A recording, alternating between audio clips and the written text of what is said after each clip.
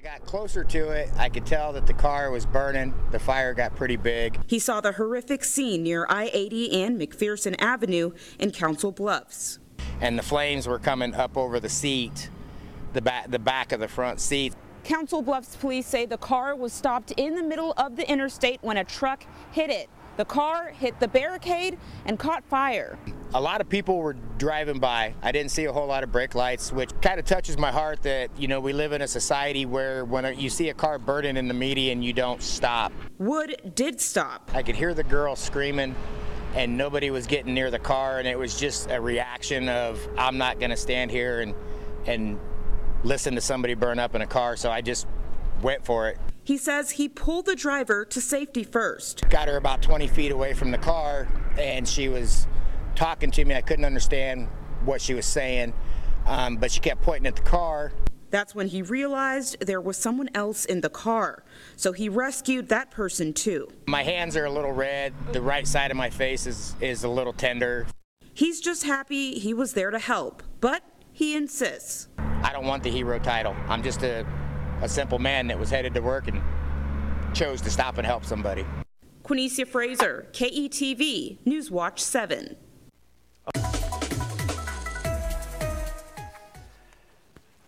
First of all, that guy's first name is Runk, which is really something. That's a cool name. You know, we love a good hero story, and to hear about a guy like that is pretty amazing. You know, when you hear about someone that does the hard thing that no one else wants to do. He was literally watching people drive by a burning car, and he chose to do what other people would not. And when you ask someone like that, or do you feel like a hero, like she asked him there, of course he can't say, yeah, I am kind of a big deal. You know, I'm pretty awesome. No, he has to, you know, he said, no, I'm not a hero. And for some reason, they always look up and to the left. No, I don't feel like a hero. And you hear an eagle cry in the distance. A tear. No. You remember that in 2009, that airline pilot named Sully Sullenberger? What an amazing story. This guy is flying I forgot what airline it was, and they get a bird strike in both engines of the plane, and he had to land the plane in the Hudson River.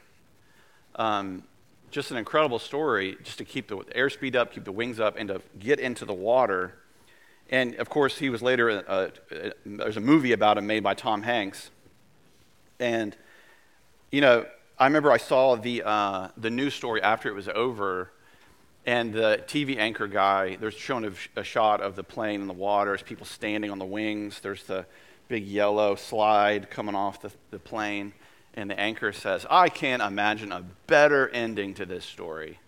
I remember thinking, I can think of a better ending. Landing the plane on a tarmac would have been better. I'm sure Sullenberger would have agreed. But for the rest of his life, Sullenberger was probably been asked, do you feel like a hero? And he has to say, no, I'm no hero. Up to the left, eagle, tear, you know. But he has, you know, because you're humble. You know, true heroes are humble like that. You can't say anything otherwise you're not a hero.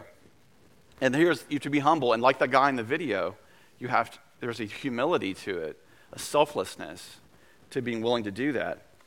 You know, we're going to look at Moses today in Exodus 17.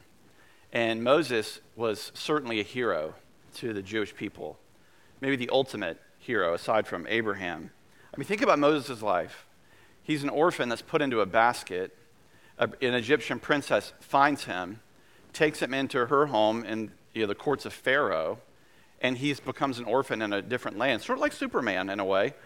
And he would grow to be well-educated, rich, powerful, almost second in command of all the Egyptian empire, secretly a Jew.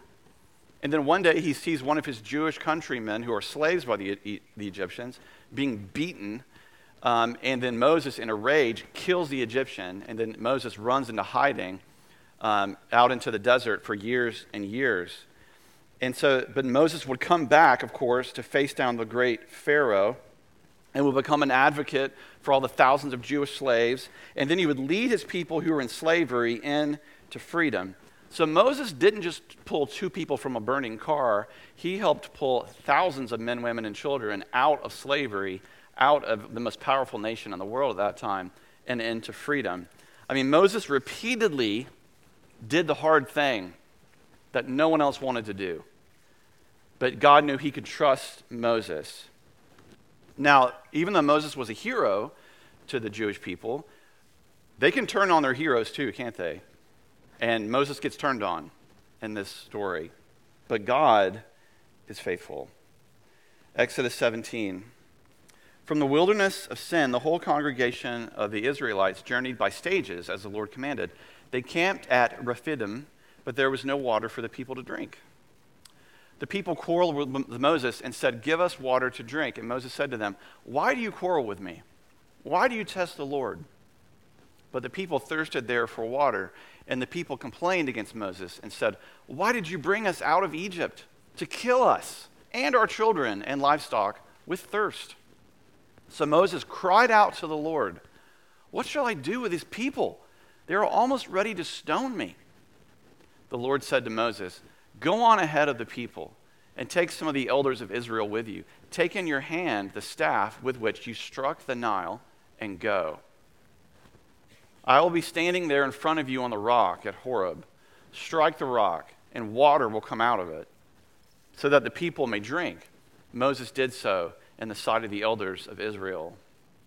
He called the place Massah and Meribah, because the Israelites quarreled and tested the Lord, saying, "Is the Lord among us or not?" So in Exodus 17, God has led Moses, and therefore the nation of Israel, to a waterless site. And a great argument ensues, of course, as you can imagine. Although God has been leading them by a pillar of fire at night, he's been giving them quail to eat. He's even been giving them every morning something called manna. Now, I've said this before, but if you don't know what manna means in Hebrew, this is true. Manna means, "What is this?" So they would wake up out of their tent every morning and see this stuff on the ground and say, "Manna. What is this?" This white sort of bread-like substance. So even though God's providing in all these miraculous ways, the faith of the people was still weak and selfish. And it was so intense, their anger toward Moses. Moses thinks he's about to be killed. He's like, "God, help me. They're going to kill me because they don't have water." So what does Moses do? In verse 4, it says, he cries out to the Lord. There's no formal sort of prayer life in this moment. It doesn't say, Moses, say, "I beseech thee, O Lord, to deliver me from their hand." No, it's like desperate cries. That's a great kind of prayer, isn't it? Like that, it's right from the heart. God, he cries out to the Lord, help me, do something. And Moses is trusting God in those moments. He's humbling himself before God. And so he does what great leaders do. They turn to God and they trust in God.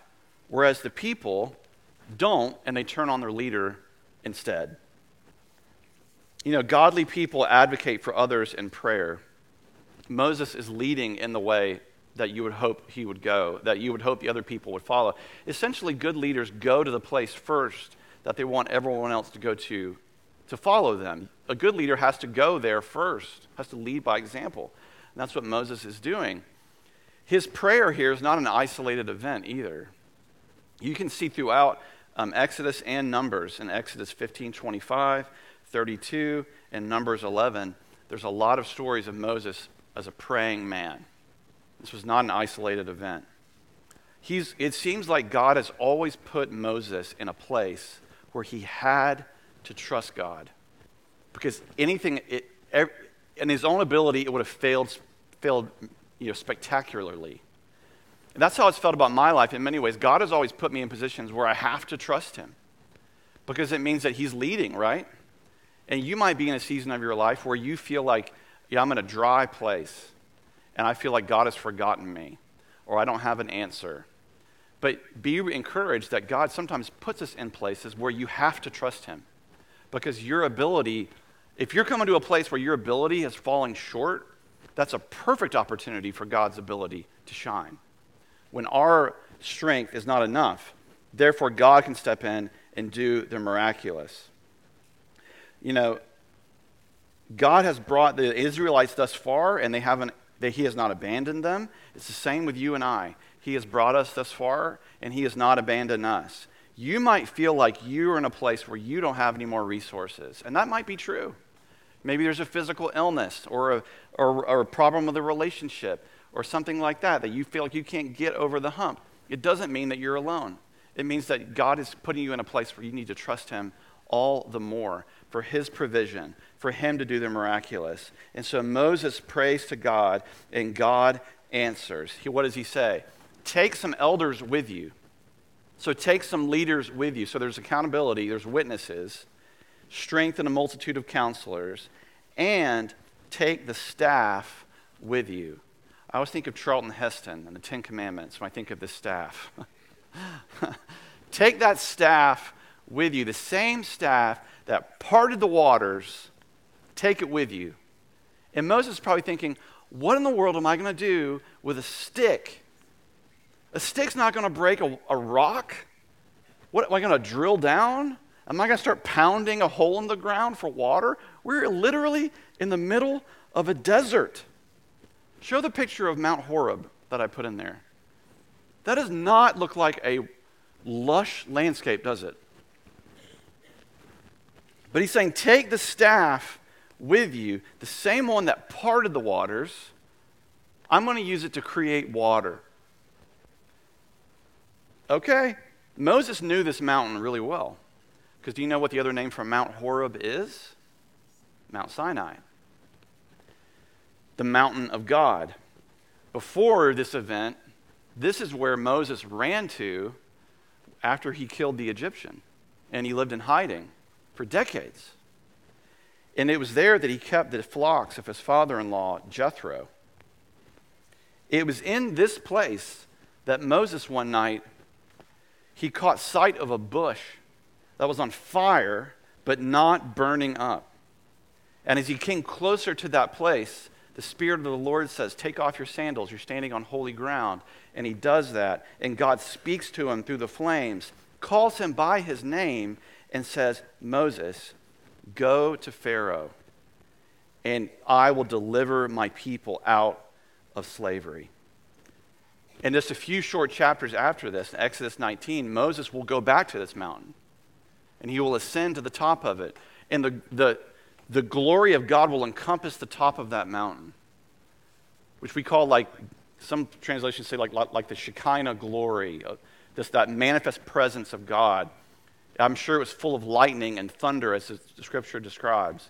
And Moses would ascend into that place, and he would come out of that mountain carrying the Ten Commandments.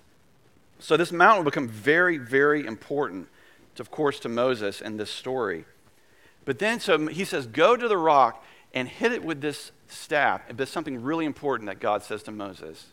He says, I will be standing there in front of you. He's essentially saying to Moses, I will already be there. I will be waiting for you there. And I will do the thing that you think is impossible. So God gives the instruction, but Moses has to obey. You can't help but see parallels of this story when Jesus speaks to the Samaritan woman at the well.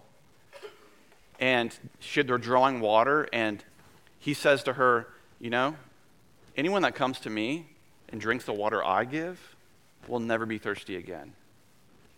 And she says, sir, give me some of that water. That's amazing. How do I get that water? He says, if you believe in me, I will produce living water from within that flows in a perpetual stream. He's talking about spiritual thirst, of course, not physical. And you see this parallel that our God is a God who meets every desire of the human soul. Do you believe that? I know you do. He meets the totality of your deepest spiritual need. That only the God of Israel can do that. He is the God. He is the only God. One God. He is the only God that can meet every possible spiritual need of your life. So although he's saying to Moses, come here, strike the rock, water will come out, the people will drink physically and be fine, But what the deeper need we have as human beings is living water from within. And I know someone here today is in a thirsty place. We live in a world that's spiritually dry, where people in their soul know they need refreshment from God. We need a fresh touch of the Holy Spirit. So God gives the instruction to Moses, and he goes. God would bring the miracle. But he's waiting on Moses, right? He's waiting on Moses to go to that rock and do something. Could God have split the stone on his own? Of course. Of course he could. He can make water come out of the ground if he wanted to at any time. But Moses had to act, didn't he? He had to step out in faith. And he just does it.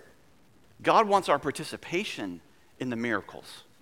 Many, many times. See, many times people think of God as like a magician that waves a wand and does all these things. And of course, God can do that.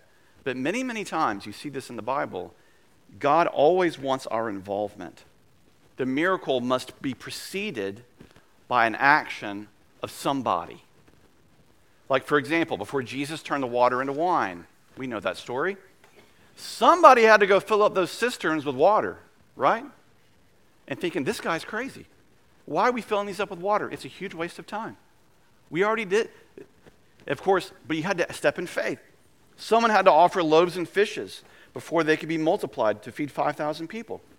Somebody had to lower their paralyzed friend through the ceiling of a hut to get in front of Jesus so that he could have his sins forgiven and his body healed. But someone had to do that first. There had to be action and trust and faith in action before the miracle would come. Essentially, without God, you cannot. But without you, God will not. The question is not God's ability. It is our trust in his ability. Now, Moses could have, what if Moses had heard that from God and said, nah, I'm good. That's crazy, God. I'm not going to go hit a rock with a stick. It's not going to do anything. What if he had done that? Well, a lot of people would have died. Maybe. But thankfully, through that move of faith on Moses' part, this great miracle comes through that trust. I don't know if I've ever shared this before, but I think sometimes it's good to share testimony because our stories are irrefutable, really. I grew up in church. My parents were awesome about that, about making sure we were in church every Sunday. Even if I sat there and played hangman and tic-tac-toe, I was there in church. And went to youth group, all those sorts of things, enjoyed it, but never was invited to have a relationship with Jesus. I didn't even know what that meant or how to have it. I had a lot of head knowledge about God, but I never encountered him before. I just hadn't. And I went to work for a ministry called Carolina Cross Connection, a home repair ministry that I went to as a teenager, and then I got a job to work at the summer of 1999.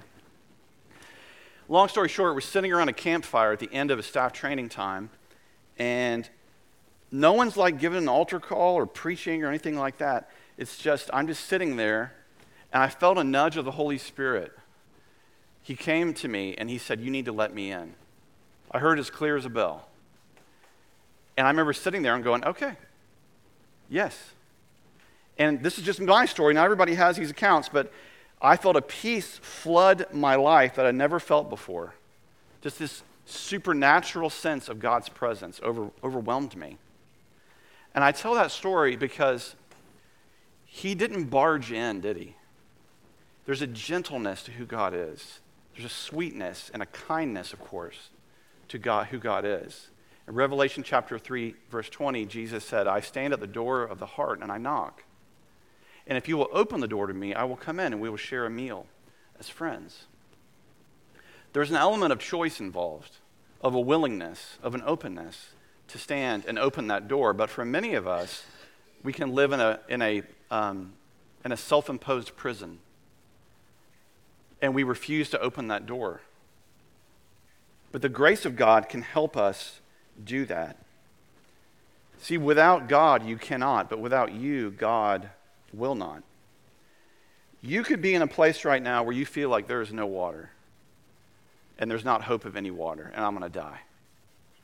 But God's promise to you is, trust me, and I'll do the impossible in your life. Maybe you're in a desert, but the Lord is with you. Like Moses, God, it could be asking you to trust him, to take a step of faith toward him, not away from him, even if it doesn't make logical sense. Because many times the thing that God does feel counterintuitive, but it doesn't mean they're wrong. Actually, it means they're right. Because our intuition should not be the standard of all things. Right? Yes. So as we sing this last song, I'm going to be up front for what we're calling ministry time, where we just create a space to pray, to be with you, for God to be with us, for God to do what God wants to do, and to pray together, because love is communicated through other human beings. As much as I love my phone, you cannot encounter the love of God solely through a device. It's just not going to happen. I mean, you can get inspired, don't get me wrong, but love and prayer are mostly communicated through human beings. You need to receive prayer from another person. We do need each other. But one way we experience spiritual breakthroughs in our lives is through obedience and being vulnerable and being willing to do that, to step forward into God's presence and to receive living water for whatever it is that we're going through. So again, we're going to be up here for prayer if you need it. We'd love to do that, lay hands on you. If you have a physical ailment, we'd love to pray for you. An emotional thing, a family situation, whatever, we would love to do that. And I've got some friends that will come join me on either side of the stage here. So let's pray. God, indeed, we do wait here for you, that you are the one with the answers of what we deeply need. Jesus, that you are the desire of our hearts, that the journey begins and ends with you. You are the only one with the words of life. Where else can we go, God? It's only in the power of your Holy Spirit. So, Spirit of God, continue to do your work in this place, and let us hear you, feel you, encounter you in new ways that help us walk away from this time knowing we heard from you, Lord. I know there's some people here that have been abused, who have been trampled on, who have such trauma from their past, and they can't overcome it. Someone has an addiction that's like a hook in their brain, and they can't shake it. Friend, God alone can deliver you. Jesus alone can forgive sin. This is the proclamation of the church, that Jesus is Lord and that he can redeem you and set you free.